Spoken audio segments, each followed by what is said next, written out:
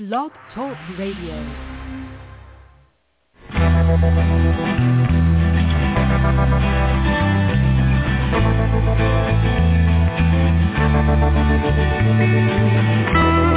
Stroll through the pictures, what I've left behind. Here once again,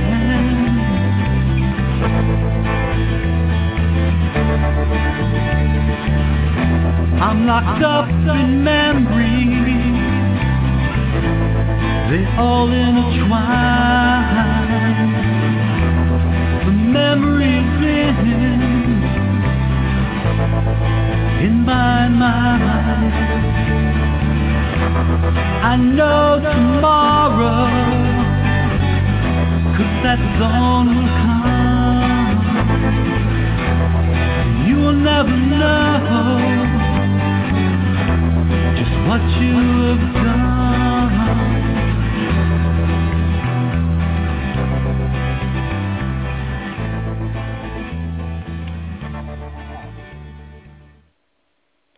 Good evening and welcome to the Stop Child Abuse Now show. This is scan number 3222. That's 3222. Tonight we're going to have Pastor Deborah Schleich with us. And we'd love to have the pastor on when she has, I think it's at least once or twice a month she comes on. And that's really good. So tonight what we're going to do is have a Q&A. That's a question and answer type of discussion with a survivor professional. Now, I won't be hosting tonight, but Victoria is here, and what I'm going to do is read the mission statement, and then Victoria can take it away. Okay.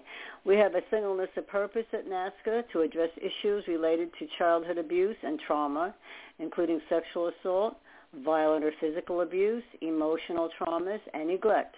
And we do so from two different ways. And number one is educating the public, especially as related to getting society over the taboo of discussing childhood sexual abuse, presenting the facts that show child abuse to be a pandemic worldwide problem that affects everyone.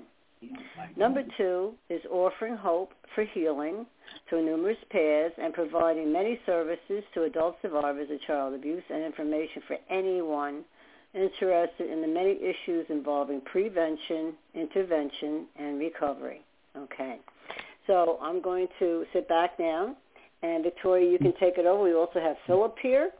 So we have Victoria, we have our guest, and we have Philip. Go ahead, Victoria. Go ahead. Okay, well, thank you, Carol. And so again, we're on scan number 3222. And this is a question and answer call and discussion with a survivor professional using an open mic forum. We feature a survivor professional co-host who will field topics brought to you from the listener. Tonight, our special co-host is Pastor Deborah Schleich. I can't say her last name, who grew up all over the world in a military family where her mother had mental health issues and is now a survivor professional. Living in Pensacola, Florida, she is trained in ministry, mental health, working with substance abuse, and is trauma-informed social worker, all in one. She volunteers with many community organizations. Pastor Deborah says she can minister by text, phone, Skype, in person, and however the Lord directs her 24/7. She teaches that humans have three parts, being of spirit, soul, and body, physical body, and believes that all three are important and that each are in need of care. We look forward to Pastor Deborah being an active member of the NAASCA family, and she's been with us for a long time. On these episodes, we welcome various co-hosts, survivor professionals who assist in fielding questions and lead a variety of topics suggested by our call-in participants. Their trauma-informed perspective as survivor professionals will help guide these discussions on the issues of child abuse, trauma, and healthy human sexuality. And everyone is invited to engage in tonight's show. And we would like to invite you to visit the NAASCA, which is NAASCA.org website. And we have like 40 programs on there that we'd like to let people know are there, because there's a whole bunch of information on that website for people. And I just want to remind everybody that all these episodes are recorded and archived. So that means we have 3,000 222 shows after tonight that will be archived and available for people to listen to at their convenience. So welcome, Pastor Deborah. And do you have a topic tonight? No, not in particular. I'm open to questions, but I can probably think of something that's happening. Okay. Why don't you introduce Philip, since he's there on the line? And yeah, hello, Philip. We got you on the line. Everybody. Hi. Do you have any ideas for a topic to start out with? Gratefulness. Yes, I do. Okay, and what was that? Gratefulness. Faithfulness. Pastor Deborah? Did you say faithfulness or gratefulness? No. With a G. Huh? With a G. With a G. With a G, okay. And what do you want to know about gratefulness in adult survivors? How to express it. Okay. Okay, that's or a how good... to, yeah. Okay. I'm going to take into two realms. One, inside yourself. And the second realm, outside of yourself. A lot of people talk about healing, say, the inner child. In mental health counseling, we do a lot of inside work in our soul, thoughts, imaginations, feelings, and then we express out to others, or maybe even in a painting or a song, what is a feeling. Gratefulness is a feeling, but it's also an attitude. It's an action. So first, you have to understand there is an internal gratefulness that has to be in yourself. And what I mean by that is, because I believe we have a spirit and a soul, your spirit has to get that information. What does being grateful mean? Is it meaning being thankful, happy, joyful? So a lot of times when I teach, we're going to pull out the dictionary. We're going to look up that word. We're going to look it up in the Hebrew, the Greek, and in Webster's dictionary. Before you can really get an understanding of one word, you have to do some research. You have to look up the word great and then full, which is the ending. So we would go there, and inside of yourself, how it's supposed to work, is your spirit is supposed to get this sort of gratefulness that it can mean, I feel good about myself because I'm a great, loving, kind person. It could be that. Or it could be, I am very thankful to somebody else, so I'm grateful and appreciative of them and what they've done for me. So your spirit will get that information through study, through teachers.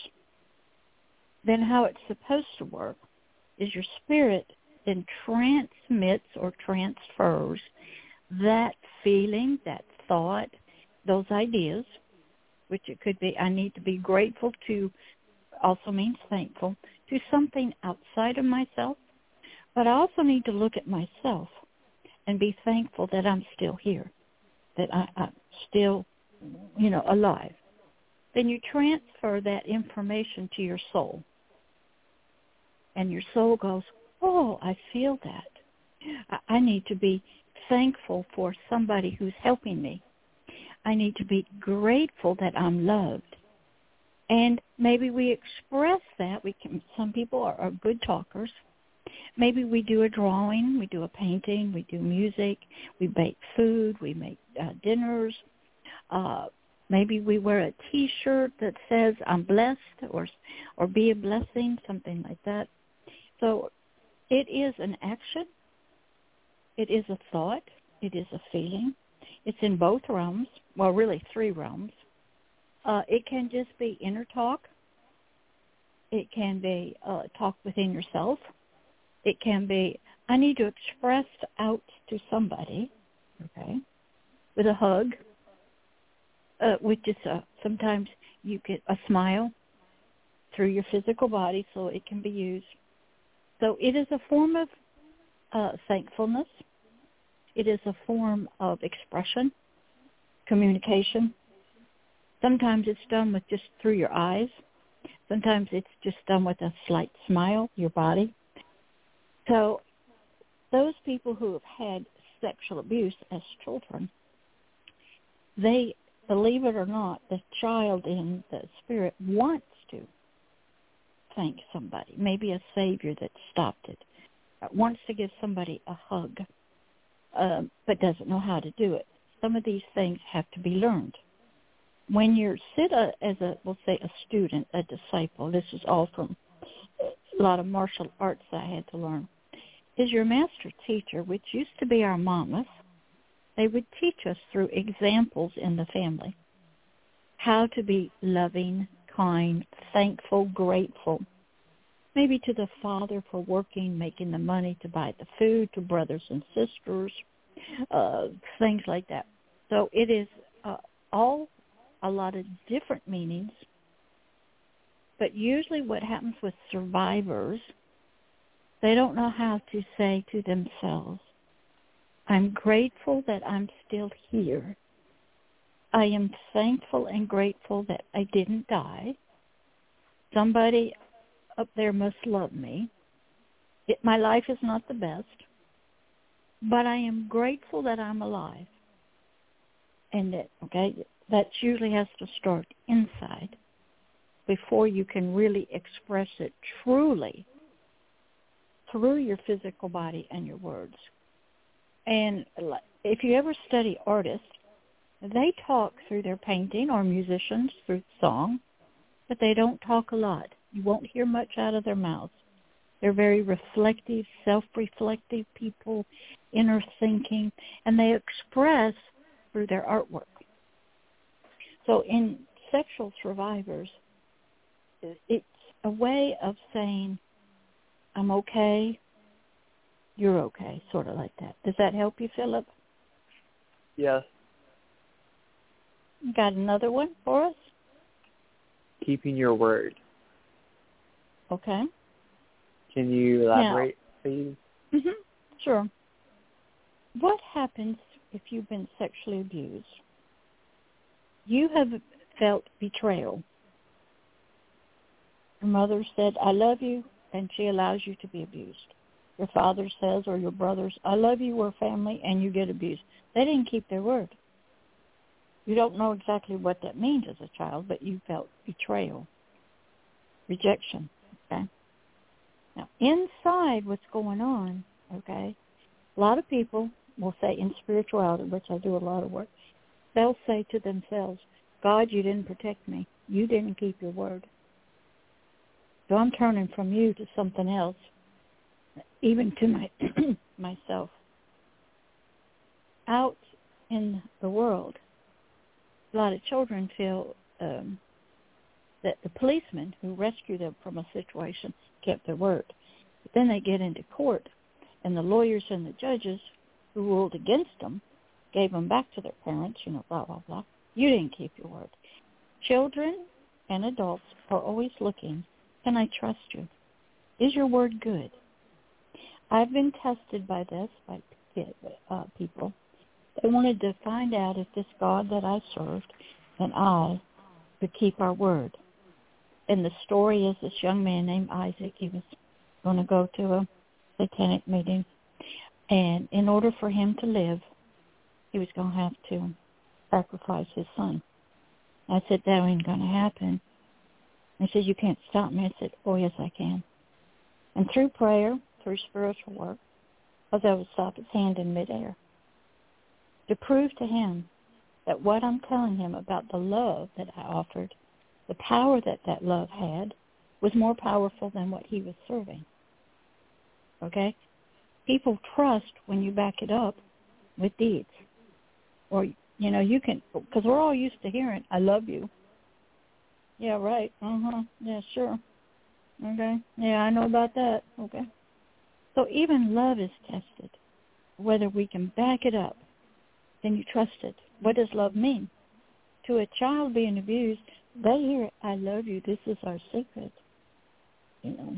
I love you, okay? And the child is feeling betrayed, rejected, can't trust anybody, can't trust themselves, and so you have a big mess. So it really takes somebody who understands what that is.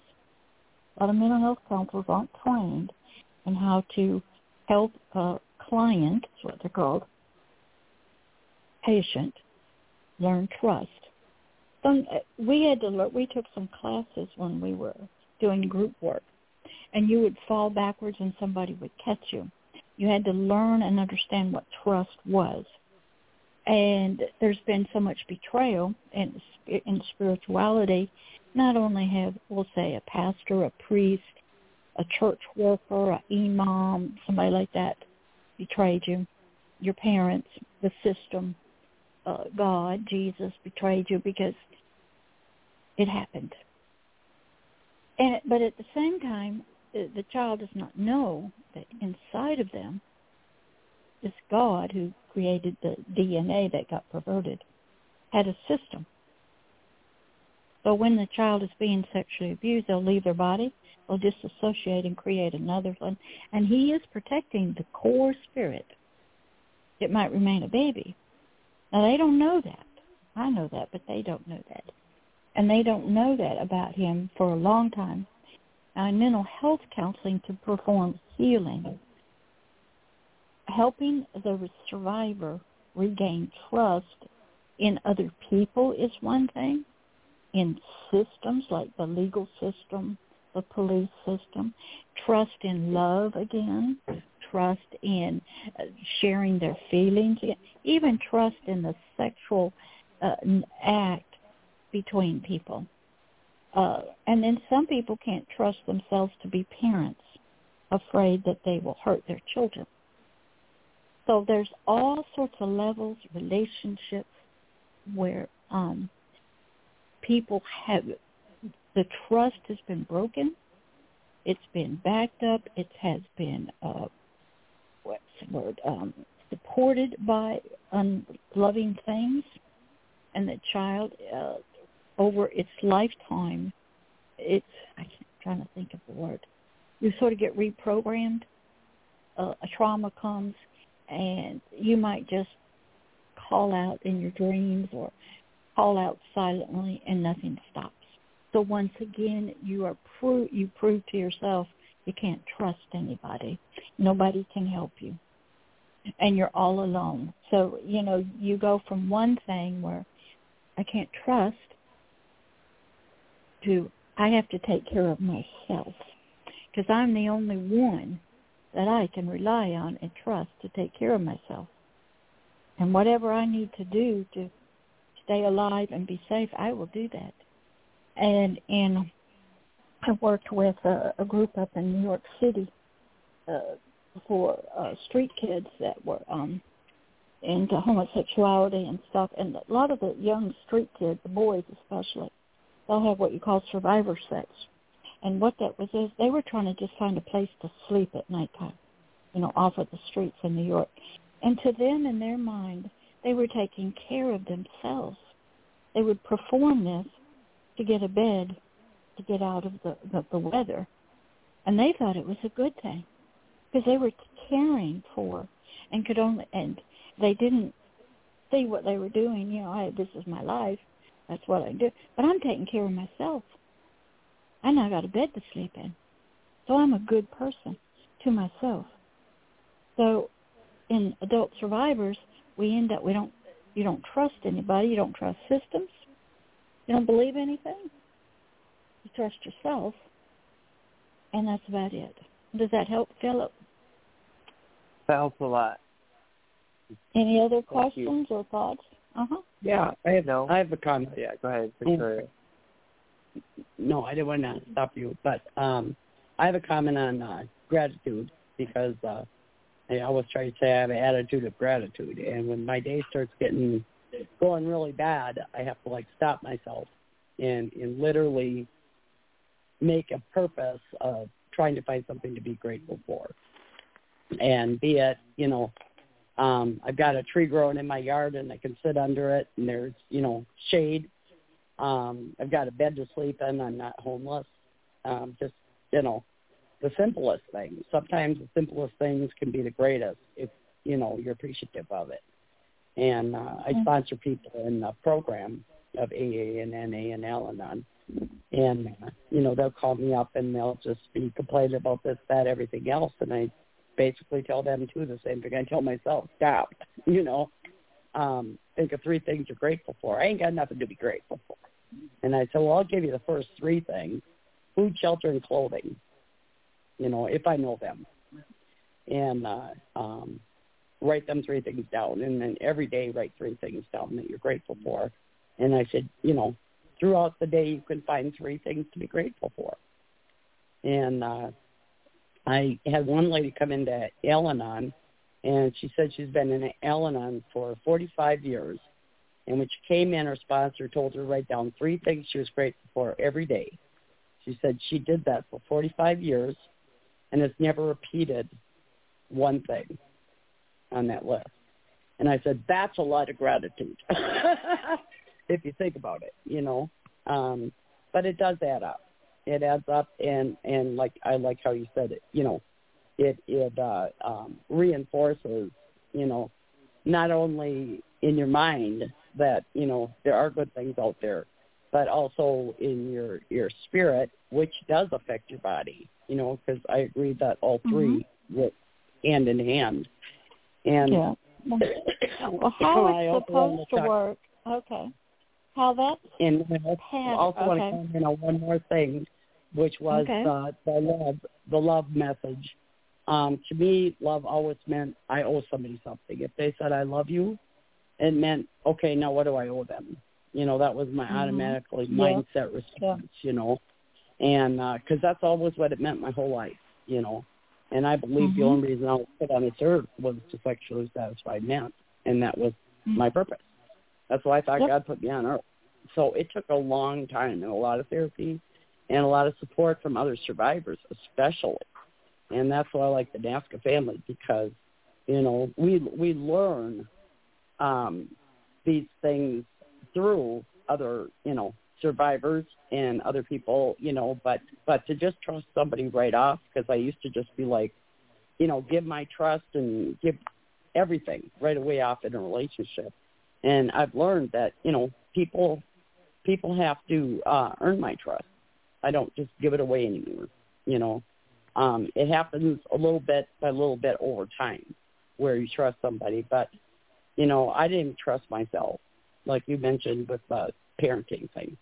I didn't feel like I could parent my kids. I didn't feel like I could take care of myself physically, emotionally, spiritually. And I just kept going in a downward spiral down a rabbit hole, And my mental health was horrible, taking care of my physical needs, not almost non-existent. And I didn't know how to stand up for myself. And all those things can be learned. I want to let people know that this is not, hopeless. And that's, I guess, what I wanted to say on those topics. Well, that was a good comment there, Miss Victoria. Okay, Philip, you wanted to say something? No, I don't have anything to say. Okay. What she was talking about is that in the mental health world of healing, your soul is trying to help itself to be grateful, like what she said. Remind yourself, soul, of 3 things you're grateful for. In spiritual work with a pastor, all of that comes from the spirit, which comes from higher up, to the soul. It's spirit to soul. King David in the Bible would do this. There would be days when his family's trying to kill him, they're trying to take over his throne, and his soul was downcast, fearful, sad. Nobody loved him. So his spirit would say to his soul, this is all inner work, soul, why are you so downcast today, so sad? Come with me. Let us go into the presence of the Lord up onto the high mountain, into the temple, and worship the Lord and give him gratefulness and thanksgiving. Okay? Now, what Victoria was telling us is how mental health counselors work from the outside in. Your soul is trying to help itself feel better through many different ways.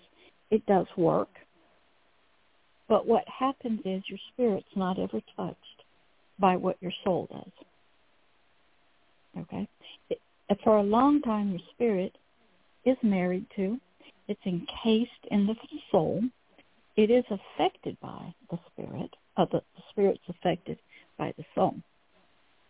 But what happens is, for that transformation, that healing out of having the mental, the soulish thoughts, behaviors, memories of an abused child, the spirit must come to the soul and say, we're going to heal that. It's inner work that's going on. The outside comes in, like what Victor, I have a house, I have shelter, I have food. Some people don't have that. They're homeless. And what happens is they're relying on natural things they can see with their five senses that's happening to their physical body, and their soul is going, well, I have this, therefore I will be happy. It doesn't last. The change doesn't occur. So I had to learn there's a deeper work when you work on the inside with the spirit.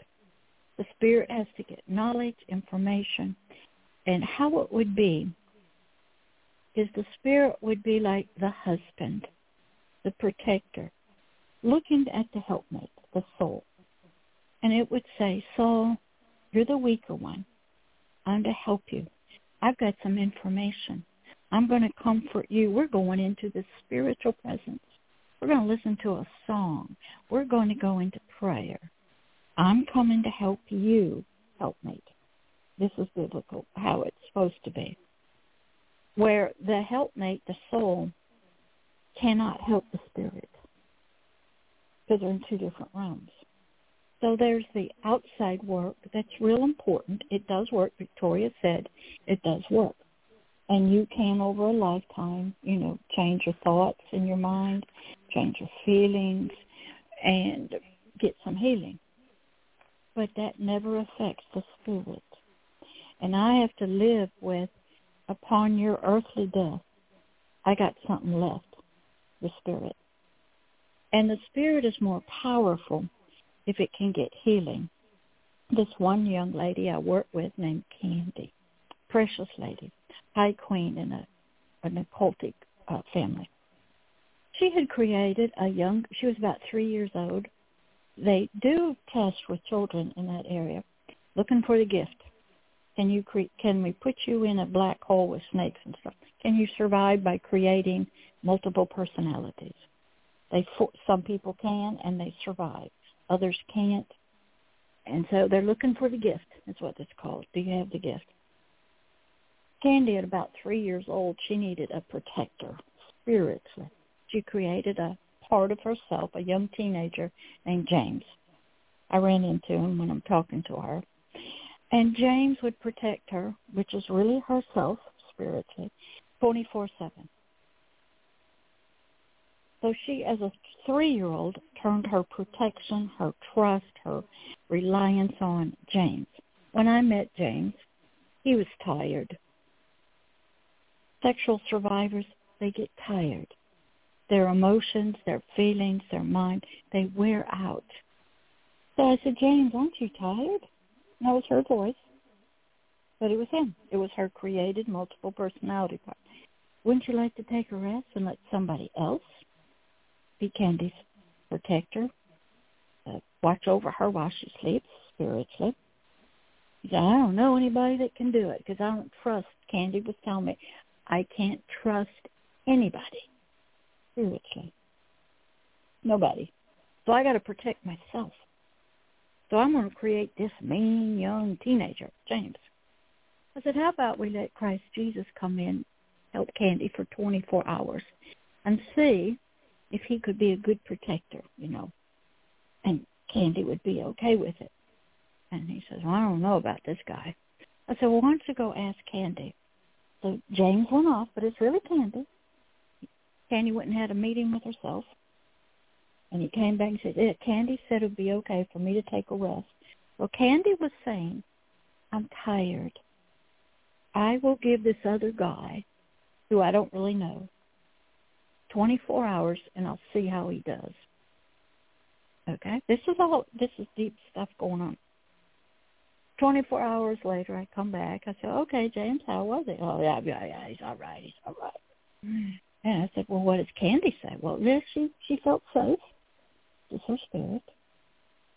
And I said, well, would you like to take a rest? And so I'm asking Candy, do you want to give up protecting yourself and just trusting yourself and to let this guy who's supposed to be there, she believed in him, be your guard, your protector, and take care of you spiritually? He said, yes. So I did a prayer. James is gone, and Christ was there. He won't take the position unless you're willing to give up something. So in mental health world, it's different. As Victoria said, you learn to say, what are you grateful for? And, some people say, well, I'm still alive. I may not have a house, but I'm still here. And I'm not dead, and I'm not crazy. So I'll be grateful for that. That's outward stuff. Is that important to your soul? Yes. Learning to be thankful for the little things, okay, is important. But deep inner work that I had to learn how to do was that work with a spirit who was asleep most of the time, but had created James as a protector, because there was nobody else, okay, spiritually. And so I had to learn all this while I'm sort of transforming. So gratefulness is in the spirit realm and in the natural realm, and it is an important part of healing. Did that help you, Philip and Victoria? Yeah, I agree that we need something stronger than ourselves. I also want to say, though, that all of us who are survivors, our spirit has kept us going, because sometimes I look back and I go, how the hell did I make it through? And there was some little spark within myself that kept me going during unbearable, unthinkable times, Yes, ma'am. And it's like, I just, want everybody to know that, just surviving is an amazing feat to get to this point where you're at. And even beyond that is reaching out for help. It's not an easy thing to do for anybody who, like you said, has only themselves. The spirit, okay, how that works is the spirit usually is in a trance, in a deep sleep, locked in a dungeon, blind, deaf, and dumb. It cannot reach out in any way. I just have to be able to hear the thoughts that are so fearful. The soul now, okay, it will reach out pleading through the eyes and not say anything. It will reach out with tears and not say anything. It might go to places hoping somebody will speak to them. And so the whole system is trying to reach out. And I had to know, without anybody saying, help me, or without anybody going, I had to know they were reaching out. I had this one, Amanda, she was another girl. She wrote me a lot of wonderful poems and stuff and stories. They'll all be on the YouTube channel. She talked about we can't talk. We can't say anything. And then when I worked with heavy metal music musicians, they're talking to us through their tattoos, their songs, the type of music. Artists, when they paint pictures, they're talking to us. They're expressing spiritual things. They're talking, artists. Everybody is speaking. In master school, I had to do nonverbal communication. I had to write a paper. But people aren't listening. Somebody wears black fingernail polish. It's talking to me. Their clothes they wear, their hairstyles, the music they listen to. Women dyeing all their hair different colors. They're talking to me. They're using their clothes. They're using their outer garments. They're expressing themselves. They can't tell me that. But I have to know that they're talking to me. I have to be able to hear with ears, and they're not speaking. Now, mental health counselors don't do that. They just, what you say in the counseling thing. The AA and the groups that you went to, Victoria, it was originally based on your higher power is Jesus Christ. Okay, it was Christian. It wasn't Hindu. It wasn't Buddhist. It wasn't Islamic. It wasn't Scientology. It was Jesus Christ, and the power of him and his love is the only thing that's going to get you through this and save you and change your life. Now, that got changed over the years when non-Christians got in there. They just call it a higher power, But what I love about the AAs and the NAs and the Cocaine Anonymous and all that is you finally realize I need a higher power, something besides me, to help me, heal me. I need some kind of group of people that will unconditionally love me. They will also help me be responsible. They'll make sure I get to the meetings. They will guide me. They will be with me. That trust is getting rebuilt. I can feel love without being hurt. I will accept an arm around me without knowing they're trying to have sexual contact with me. So those peer groups are vital. People in the soul start getting healing.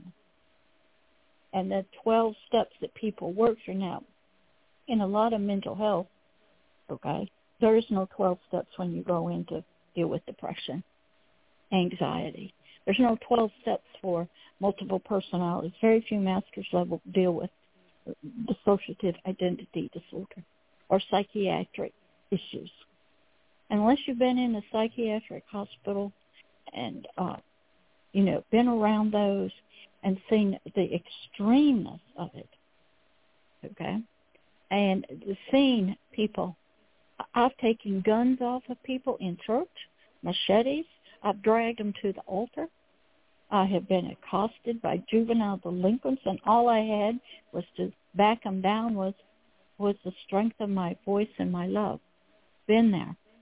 Most of your mental health counselors have also had some kind of childhood trauma, have not been healed by it, have not sought counseling. One of the things I loved about the early psychiatrists was you weren't going to go into psychiatry till you laid on a sofa for about 3 years and you did psychoanalysis on yourself, because you can't help anybody unless you get through some healing yourself. You could be a good, wonderful medical doctor and understand the body, but they would make those early psychiatrists do psychoanalysis. You laid there on the sofa and you talked to somebody before you went into it yourself. They don't do that with mental health counselors. So sometimes you get one who's had issues themselves, or they're younger than you. They've not been abused. They may have memory problems or dissociative identity, and they don't know it. And you trying to get healing, they're going to work with your thoughts, your feelings, help you explore yourself. Some of them do hypnosis, which they're going into the subconscious. Some of them do imagery, try to picture this happening again, okay, or whatever. And there's a lot of different schools of thought. Spirit work's different, but, that kind of thing. So it is important that a survivor or somebody's been abused realize there's many areas that need healing. And there's many different ways, and there's many different sources that they can get that from. Do you have any other questions, Philip? Or you want to make a comment? Where would you start? Huh? Where would you start if you were me? Well, you've already started because you already connected to me. Okay? Okay. And even though you have a lot of good, valuable questions, typically what I do with people, I go, honey, you need a mama in your life. That takes you back to the very baby food, which is agape love. You just need to be loved, okay? When I worked with my men in the occult, I mean, they were 60-year-old counts from Europe, men, just horrible, hardcore business people into human trafficking, bad people. I started them off just being, I'm going to be your mama. All you need for a while is nothing but love, words of love. You need to feel comfort, that kind of thing. Therapists, they aren't going to love you in that manner. Then, just as a child needs to hear, they need to have what you expressed. I need some proof to what you're saying.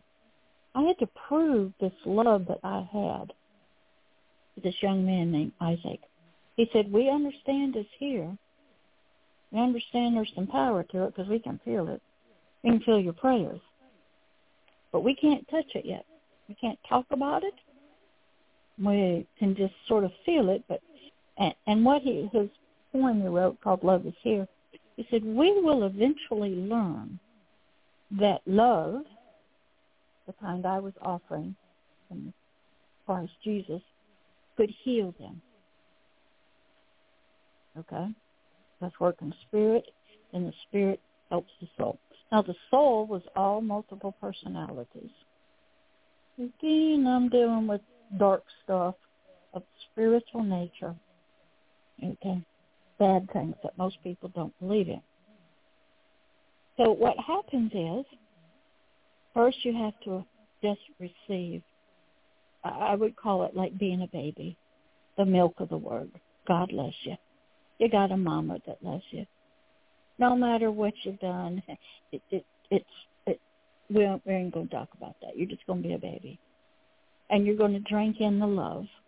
You're going to hear words that somebody loves you unconditionally. No matter how bad you've done, what you've done, it doesn't matter. And for love's power to start working, it has to be felt. Like Victoria was saying, she got that in her groups, her peer support groups. But all of that did not touch the spirit. The spirit can touch the soul, but the soul doesn't really bring its stuff.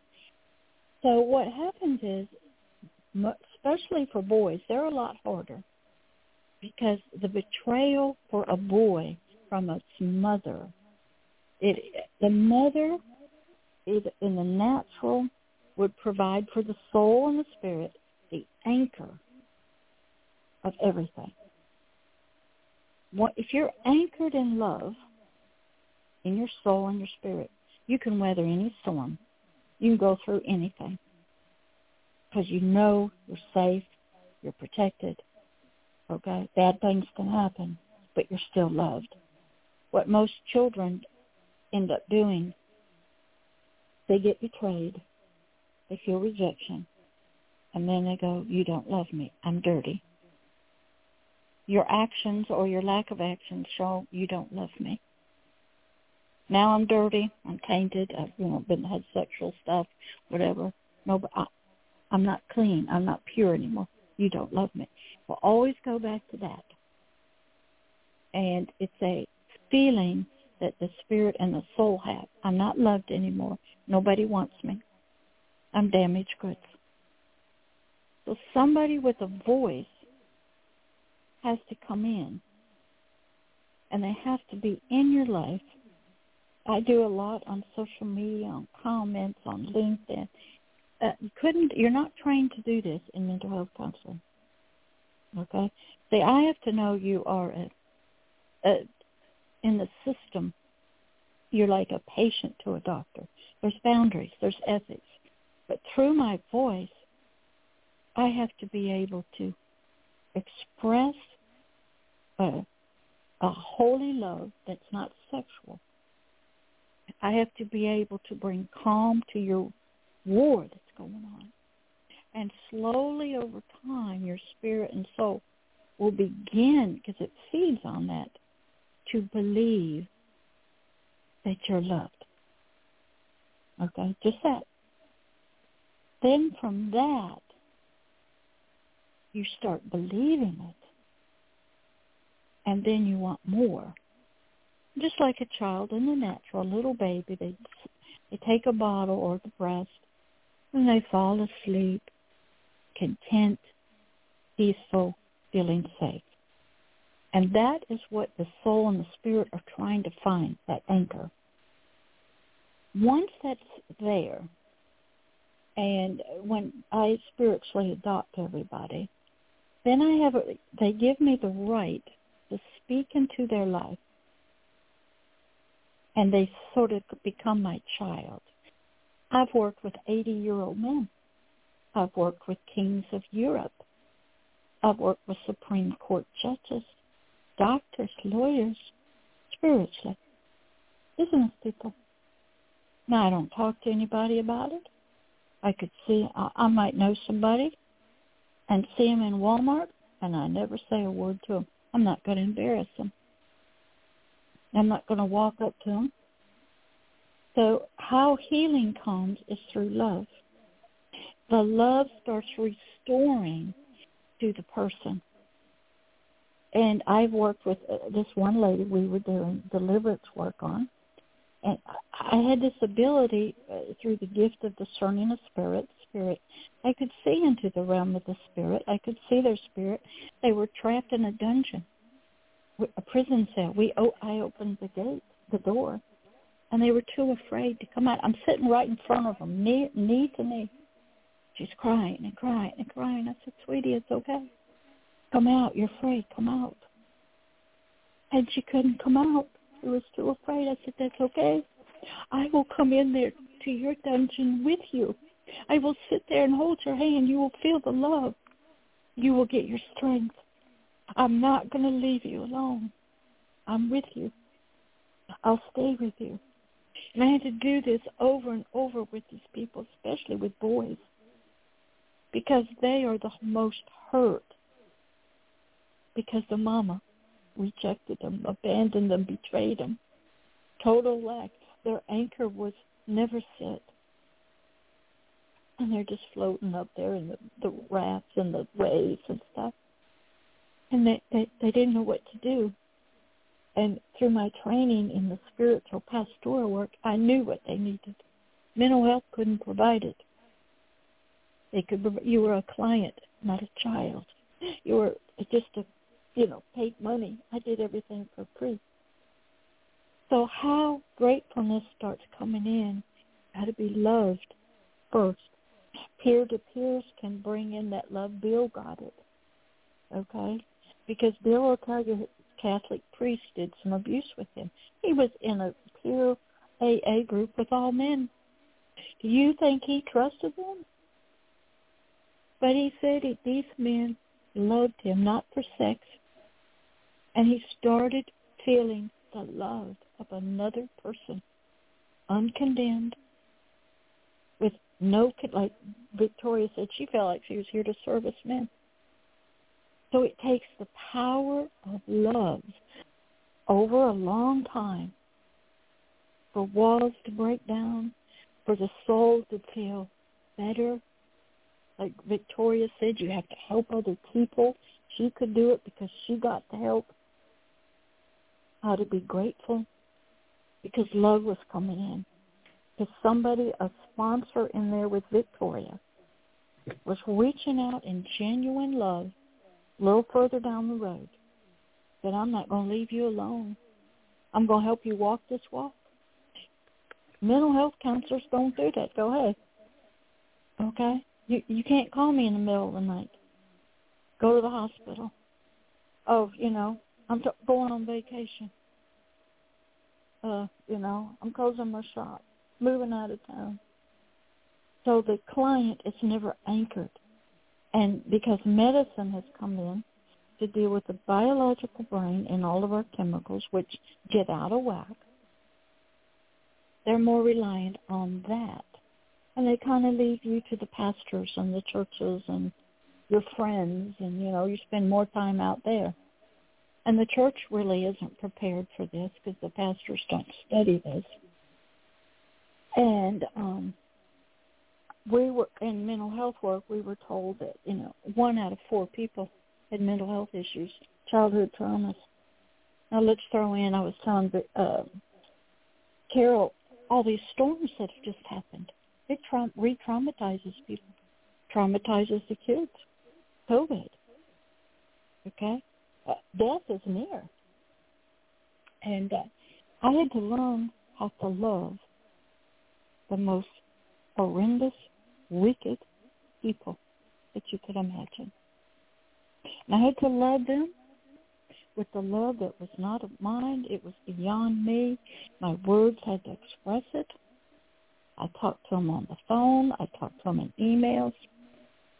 I had to go into worlds I had never been into with bad stuff. And I had to look at everybody with eyes of love. And how I got there was I was in a praise and worship time in a church, and I got asked by the Holy Spirit what was the desires of my heart. I said I wanted to be a spiritual mother to these people in a cult, Satanism, witchcraft, heavy metal music, homosexual, every abused child, every gang leader, every cartel, every human trafficked person. And I want to turn their hearts to the Father.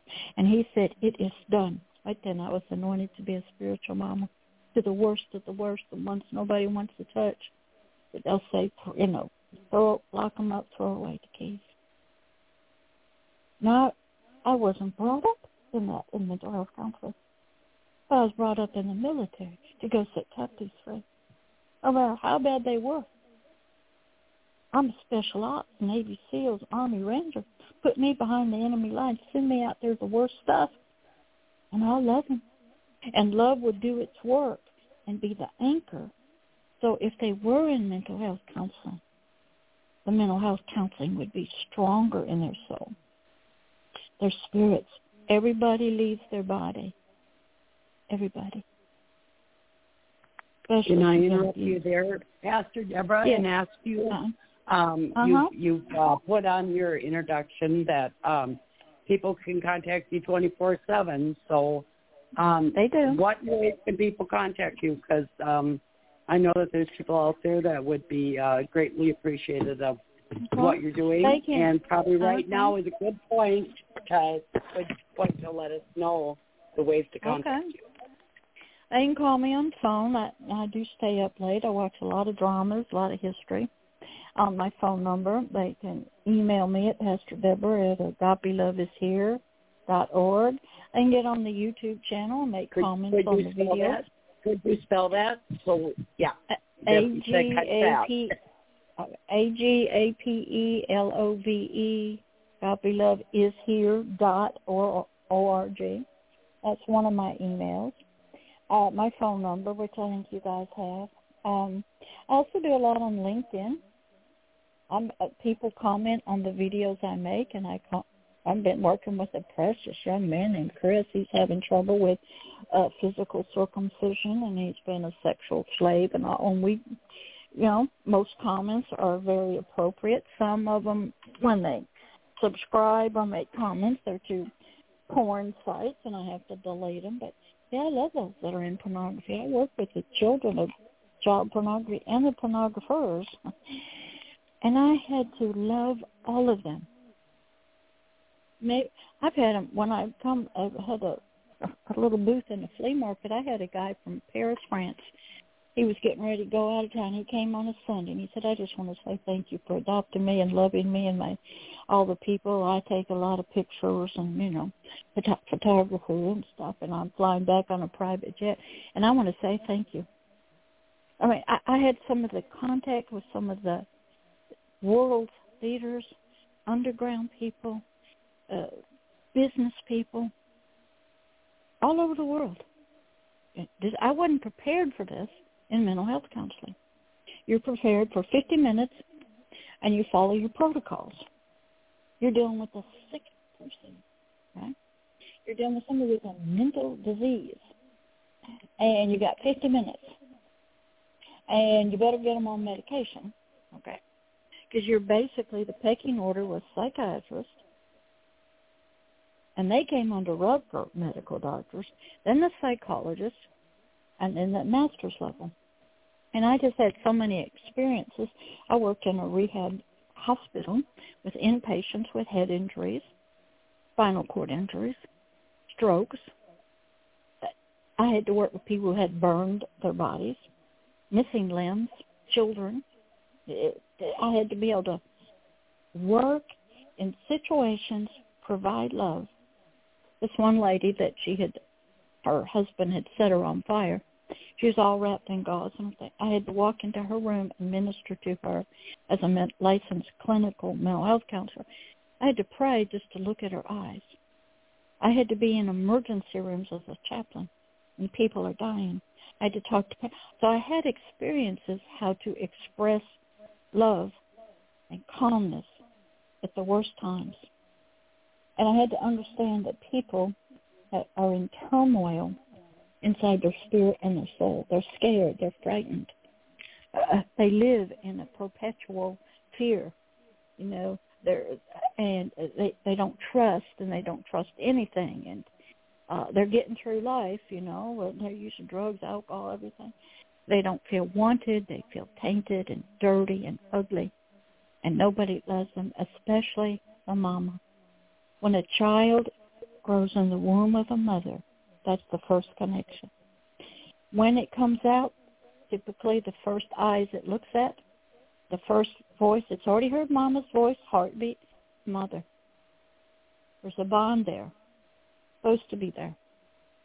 Now, they might hear the father's voice, but he's not the caretaker for most of the early years. The mother is. And that bond is supposed to be there, provides the anchor, security, trust, communication. The mother's supposed to speak to the child and tell it its future and its purpose, and it's loved and wanted. And if that child is given over at any age and the father steps in and does abuse, or other children, or is sold into stuff, who do you think they're going to blame? Mama. Okay? They're not going to blame the man. He's just doing, hey, he's loving. They're going to blame mama for not protecting, for not providing, for not loving. So I discovered that people who have been sexually abused or any kind of trauma, they need to anchor from mama. They need to go back and let themselves feel. What do you do like my situation where both my mother and father sexually abused me? Okay, there's no problem. How I would look at it is I would look straight at the spirit, okay? And God would open my eyes to see the condition of the spirit. Is it one of light? Is it one in a jail cell? Is it living in torment? Is it battered, abused, or are there demonics around it? Is it living in fear? Has it become an animal? I had to learn, study the condition of the spirit. Okay? Now God will bring me a great movie like The Matrix with Neo. He's plugged into the Matrix. He's imagining a world in his mind, but his physical body was in a cube. How long did it take him to learn that he was the one? He had to have Morpheus in there. Morpheus means the god of the dreams. He had to have Trinity in there, somebody to love him, before he would believe he was in anything. So what you would do is, here's how it works in spirituality. Would say, Victoria, when you believe in Christ Jesus, that mom and daddy, you're a new creature. That old you that was abused, it's dead and gone. It does not exist anymore. You were never abused as a new creature in Christ. Now you need to be reconnected to a mama, agape love. You need to be reconnected to a new father, the King of Heaven. But the old parents, the earthly parents, they're not your parents anymore. You've never been abused. Now that is the message I have to give to the spirits. And then eventually the soul goes, I believe in Christ Jesus, and the Word says all things are passed away and all things are new. The who I was does not exist anymore. The parents I had doesn't exist anymore, because I'm going to live from my spirit to my soul. I'm not going to live from my biological parents and my soul and what happened to me. That's all in the grave, done and gone. Now I have to learn how to be a new me. And I went through this experience. I'm telling it on my videos now, called It's Time. I was called Jan at one time. Oh, she was a horrible, wicked person. She had to die. It took me 2 years. And Deborah had to arise. And then I got tested. Satan would want to know, let's get Jan back up. You lived in that house. Those were your parents. That's your husband. I look at my husband and go, I didn't marry you. Jan married you. Deborah did not marry you. I'm already married, engaged to somebody else, spiritually. I didn't grow up in that house in another state. Jan did. So if I went by there, I would willingly open the door to my old me. And Jan would come out of the grave. I buried Jan in the grave. She would come back alive inside of me. And she'd rule the roost. And she was sinful, icky person. And then people would come into I was in a spin class, and some guy that Jan knew from years ago came in there. I had a choice. I could walk up and say, hey, do you remember me? That Jan would have been back alive. I said nothing to him. Ran into a lady that Jan used to scuba dive with. She says, who are you? I said, I'm Deborah. Well, you look familiar. Now, if I had said, yes, I used to scuba dive with you, I willingly and in my own power brought Jan back alive. And Jan would then, as the Word tells us, as you think in your heart, your mind, so you are. I battled this. I went through this. I had to become a new person in my own self. And it took 2 years, and then you get tested. So a survivor has got to, we'll say, that the who that got abused has to die, and a new you has to be born again. Now, Victoria will tell you that a lot of healing came through the peer-to-peer because of love. That's where love starts bringing in newness of life. I always say my sponsor loved me before I could love myself. She was a very loving person. And Mama.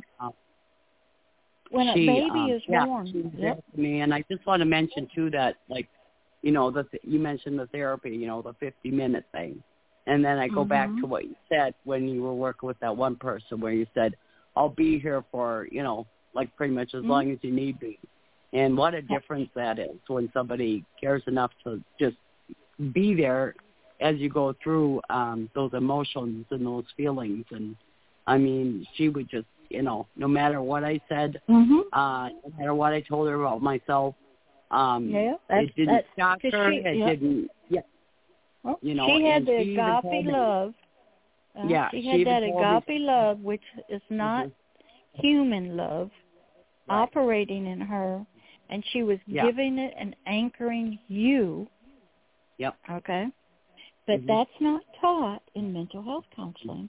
No. Mental health counselors don't do that. Right. Okay? It is different. She told me, she said, if you have a hateful, vengeful, punishing God, you can borrow mine because it's loving. My higher power is loving and caring. And I mean, I can just remember her saying that and me just starting to cry. It was like, wow, what a black and white difference. We'll put it that way. There were no gray lines there. No, ma'am. And the thing is, when you're doing sort of spirit work, I don't need to see you in the natural. I don't need to sit you in the office. Okay, I had a lot of people come to me in the spirit, and they just want to sit in my lap and while I rock, or they want to. I go to the Garden of Eden every night spiritually. When I started moving out of my body, I go, okay, this was not taught. When I heard other people start their spirits talking, and I go, okay, this is not taught. I must be crazy. But I realized Jesus could hear people's thoughts. So I go, okay, I'm going into the world of the occult. They leave their bodies. They call it bilocation, astral travel. I had to study it. Okay. It's natural. I had to study disassociation. What happens when a little child is being abused? Oh, okay, I read some horrible stories, true stories, about what they do to survive. And I asked God one time, I said, how come all these people got multiple personalities and they can disassociate and leave their bodies? He said, because I'm a multiple. I am anything I need to be. And I leave my body. I set my spirit down there. But the other part of me is up here. He said, I'm a multiple. Therefore, I have that ability to be whatever I need to be. And I gave that gift to all of humanity. Now, they don't know it. It just happens.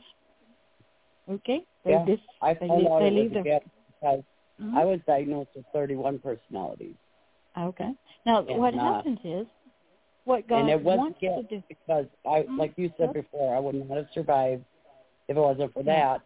And also in the 12 steps, it says that we practice these principles in all our affairs, so it means you're using the steps in all areas of your life, be it gambling, be it mental health issues, be it whatever. These same spiritual principles work with every single issue that there is. And, you know, I didn't understand that at first, you know. No, you won't. Because, all you needed was that lady loving you. I needed a different book for that, you know, for each different thing. But like you said, you know, it all works together, the formula or whatever you want to say, you know, the spiritual program. And but that AA, like I said, I actually went to the guy's home, Frick, up in Pittsburgh, who started AA in this little house and stuff. And it was all Christian. Yeah. And it was all based on, you know, what he went through. And so there's a wonderful history to that. It does have success. And it's proven they took it into narcotics and cocaine. Now, they don't have anything like that for mental health or grief support. There's no AA in it. They kind of stuck AA over there with drug and alcohol. Okay. But they didn't do it for mental health. Point that there are those among us who have a great emotional mental disorders, but we can also get help if we have the capacity to be honest with ourselves and with our higher You don't at first. You don't. Here's what the drug and alcohol doesn't fall under the psychiatrist. They're dealing with a medical disease, an illness. Drug and alcohol is an addiction. Okay? Different. Psychiatrists don't deal with that. So AA stayed over there. But if you have somebody that's filled with depression, anxiety, dissociative identity, that's a medical disease. Only a psychiatrist or medically trained person. No, it's a spiritual. And not the spiritual. That's right. So it got divided up. Okay. And I happened to learn both of them. But then God says, I want you to learn how to help people my way. It's not the way of the world and that stuff. But first he had to ask me what was my heart's desires, and I had to first learn what he wanted. And I teach on Isaiah 61 and 62 of the Bible. That's his desires. And he says, I only watch over my words that I've sent, and I'm only going to fulfill my words, not your words, not your thought, not your denominations, not your religions. So once I learned what he wanted, and I knew I had to grow up fast, and I was going to partner with him. I had never heard any of that. Well, I had to study hard, and I had to, oh, my gosh, I didn't know anything about the occult and witchcraft and Satanism and sacrifices and, you know, Black Sabbath and heavy metal music and gay community and child abuse and pornography. And I didn't know anything. It's not taught in mental health. You have no classes in any of this. human trafficking, nothing. Pornography, nothing. Okay, none of this is taught. But I had to learn, and it was me and God and books and movies and stuff. And God, I love movies and dramas and history and archaeology. So God would use all kinds of things to teach me. Sometimes it was one movie, one thing. Oh, okay, I got that. And so the years would go by, but what always was there is God loves them, has a plan for their life. But they cannot, it's like being a child born out of the womb. They don't connect with the father at first. They might hear his voice. His arms are different, but it's the mama that feeds them, changes them, wipes their butt. It's up in the middle of the night, breastfeeding them, cuddling them, carrying them on their back when they go out in the fields. It's the mama. Then the father gets introduced, and slowly the child builds a relationship with this deeper voice, bigger hands. But typically for the first few years, it's just the child is anchored and supported, encouraged. A lot of mamas speak to the child. Moses is a great example. He was nursed by his mother, the Hebrew, right, the Levi, and then when he finished nursing, he was given to the princess of Egypt. During that time, he learned about the Hebrews, the Levites. That's what mamas do. They sit there and they talk to their little children while they're holding them in their arms at the breast. Good mothers do. My mother didn't breastfeed me. She gave me alcohol in my bottle because she said she could not handle children crying. So she put liquor in their bottles, and my biological father had forced her into prostitution, and he was the one that took caretaking and sexually abused me during that childhood before I did. Okay, so you see that parents, even though they can biologically have children, don't know how to raise children. I had to study. I taught court-ordered parenting classes for abused parents that abuse their kids. There's no parenting classes on how to work with a parent in your mental health counseling room.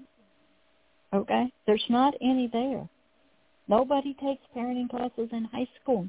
I think we had some sexual reproduction stuff, but there's nothing about the emotions.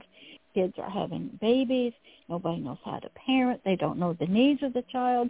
Give them a bottle, give them alcohol. It's done all the time because we want the baby to sleep through the night, blah, blah. We don't want to get up. We want to do our own thing. But the biological body is capable of having, as soon as everybody hits puberty, a baby. And so there was so much lack of what I ran into to bring healing to people into their systems was they needed to be anchored by a mama. Not a sexual love, okay? I had a lot of them try to do that. No, it's not that kind. It had to be like, you're just born, baby. You're just a little infant, can't even talk. You just need to be cuddled. You need to hear you're precious, you're sweet. God loves you. I love you. You are our child. You are not dirty. Candy, I think I told you about her and James. She actually brought to me on the phone. She called me every night for 3 or 4 years. Did major healing and deliverance work with her. She brought me this little baby one night. She's on the phone, and I hear her start crying and whimpering. And God opened up my spirit, and I saw she was handing me a little bloody baby. What was that? It was part of her disassociation, part of her early childhood. And I took it. I'm using my voice, okay? I said, sure. I'll take you, Candy. I'll take you. I'll hold you in my arms. I'll clean you up. You're so precious. Let's clean you up, sweetie, and hold you and love you. All through my voice on the phone. I'm doing work on a part of her that's so deep. But she trusted me with herself at that age. Right. She trusted me. When I was working with James, I said, you go talk to Candy and see if Candy will give you permission, James, to go take a break. I'm asking Candy, through James, Candy has to give the permission for James to take a break. But Candy had to decide for herself. I will give up protecting myself. And I will take a chance on this Jesus who just my mama says is okay, that loves me. I'll give him a chance. Don't know who he is. Okay? Just for 24 hours. So I had to respect the system that was inside of Candy, the dissociative system. I had to respect every part that was in it. I had to learn that there were dark side parts that served Satan. There were light side parts out in Christianity. There were business people, architectures. They go to church and they're serving the dark stuff, okay, at the same time. And it was difficult, and it wasn't taught in mental health counseling. So I was still do deep work in there, okay? AA, like when you went, Victoria, because of that love, they're doing deep stuff to help you, but you don't know it. You didn't know it, okay? No, you but were sure felt feeling it. It sure felt different. At first, it was really scary, And then, have you got when any questions?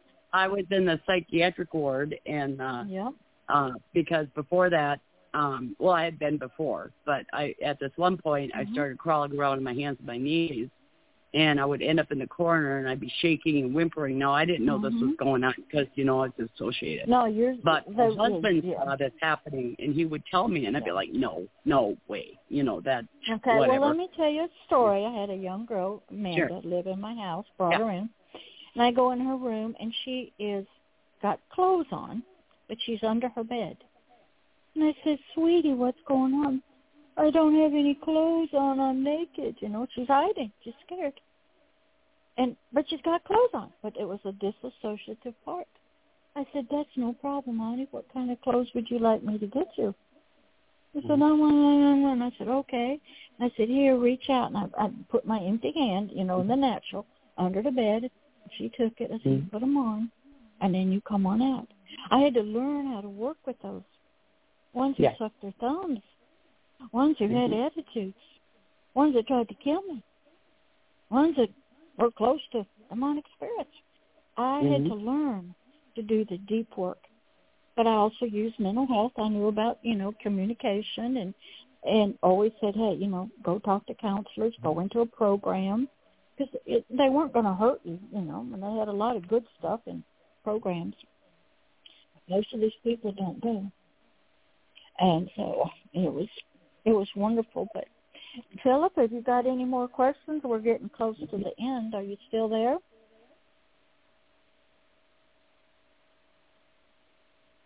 No, you might be gone. Philip has dropped. Okay. So what happens, Victoria, is helping people heal from childhood trauma, sexual abuse, storms that are happening, all these floods and stuff, okay? The holidays, the families. Takes a lot of education on the person who's going to do the healing. That lady that helped you, she'd been through AA. She knew what to do. It just comes naturally now. You need love, Victoria. But she was a very, very spiritual person, too, Yes. And see, that's not taught in health counseling. She had a higher power because I knew what her, religion was. And what it is, it's coming through her to you. Right. She's as a lesbian to you. Now, in mental health counseling, we don't get that. And the pastors and churches aren't taught about this kind of healing. I'll give you scriptures, but it's usually men who don't want to admit that there's any problems, okay? And so it takes sort of people outside of the normal system, like mental health, to get the work done. Right. And to be the people out here. We used to have a saying in mental health counseling, sometimes you're talking to your neighbor over your back fence, you get healed right there with them. You don't even have to go to a counselor. Yeah. Some people get healed just going to church, hearing praise and worship, hearing God does a work in there. How I also learned about God is that he works in when you're sleeping. You can get saved in your dreams. Yep. Okay? No, that's not taught either in mental health counseling. Mm-mm. But people's lives can turn I around. want to tell you something. I want to tell you something that mental health counseling did for me that wasn't good. I was depressed and I was suicidal, and their solution to that was to give me shock treatments. Okay, yes. the shock treatments did not take away. The shock treatments did not take away all the bad things, but it took what it wanted. It chose what it wanted to take, and it took many memories of my children when they were young, and they would bring things up, and I would start crying because I couldn't remember. And so they stopped bringing things up to let me bring it up. Okay, that was I did an article for NAASCA years ago.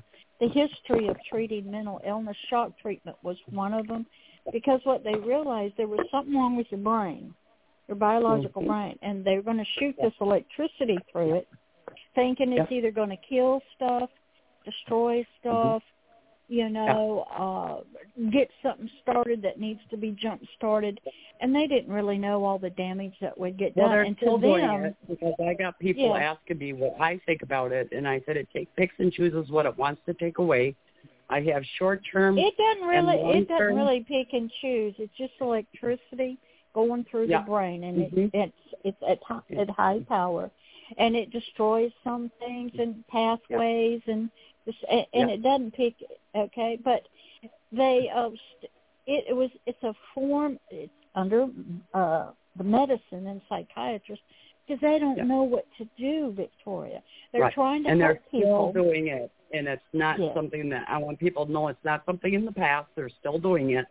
And and they probably... And the thing is that it affects my memory even today because of the damage that was done. Okay, now listen to me. Mm-hmm. If you're going to be spiritual and healed, you have to say this. Oh, all the memories the old me had, they're gone. Mm-hmm. I don't need them. Right. I am making new memories now.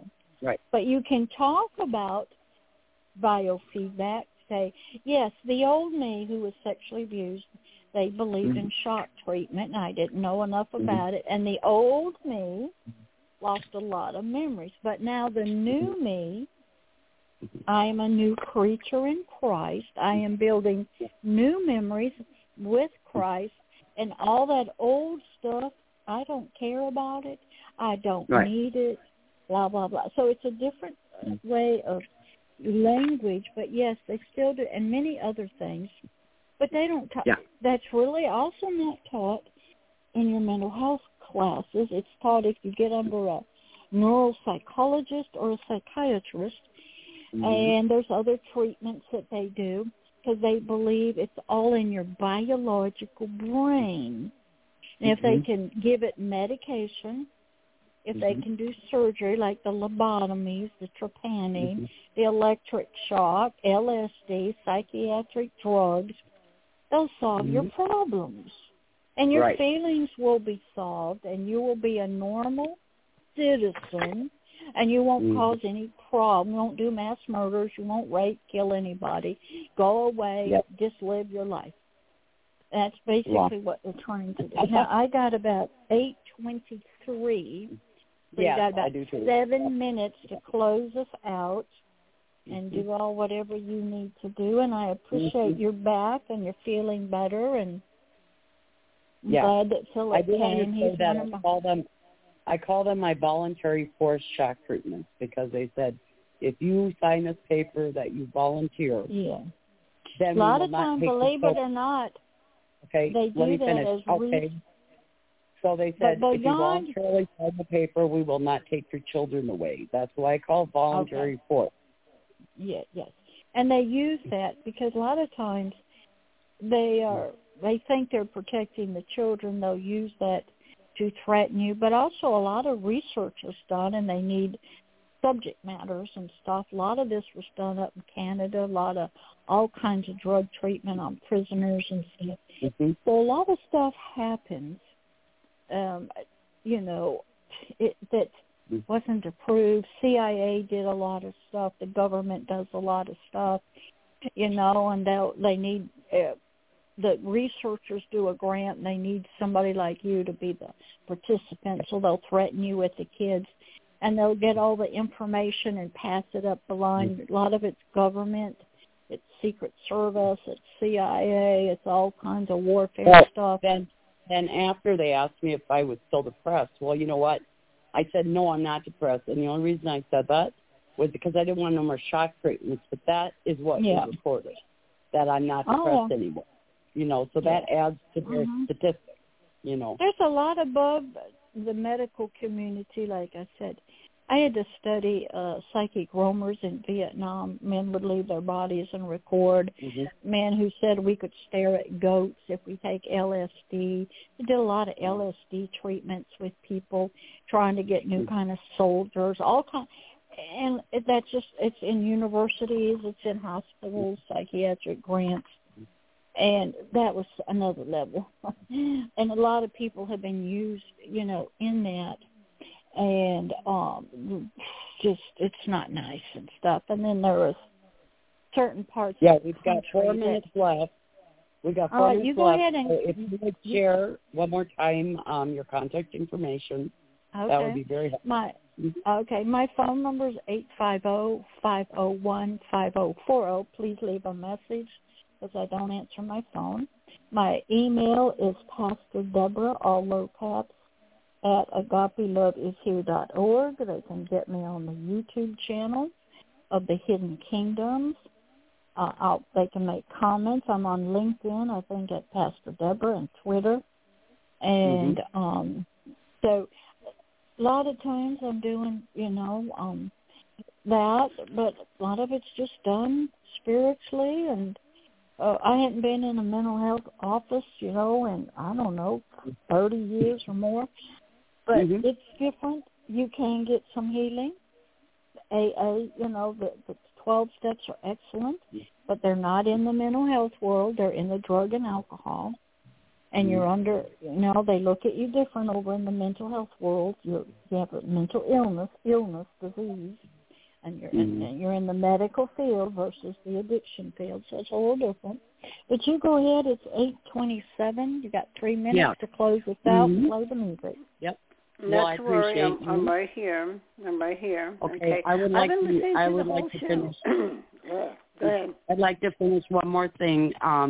I like saying the Serenity Prayer that NAASCA does on their Zoom meetings, which I want to mention, that we have Zoom support, peer support groups on Tuesdays, Thursdays, and Sunday, which you can find out the information on the NAASCA website again.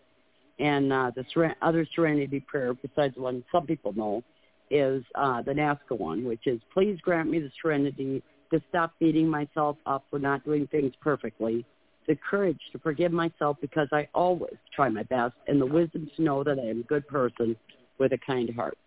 And I just wanted I always try to share that at the end. And, Carol, I'll let you finish out at the very end here. Yeah, no problem. No problem. Listen, it was a good show. I was in and out, listening. And, you know, Pastor Deborah, I want to thank you very much for all of your insight, all your wisdom, and certainly all of your education, And you have a lot that people can certainly learn from, and you and I have good conversations. So you'll be on again next month, same time, right? Well, I think I'm on in a couple of weeks, the fourth Tuesday of this every month. I have to look at the schedule. Okay, I have to look at the schedule. Yeah, that's my normal time, the fourth Tuesday of every month. I think I'm filling in for somebody here. You're filling in, because we didn't have a guest tonight. So we appreciate filling in. Very much if you need me to fill in, I'm okay. I'll be back in a couple of weeks. Okay, thank you so much. I'm going to close this down now, and we'll see you again tomorrow. Good night. God bless, and be careful.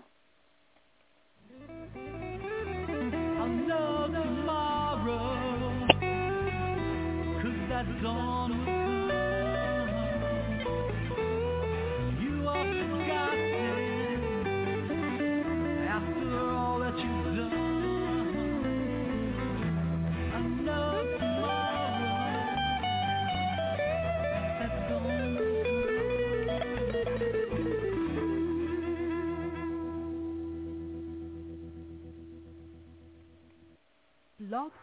Radio.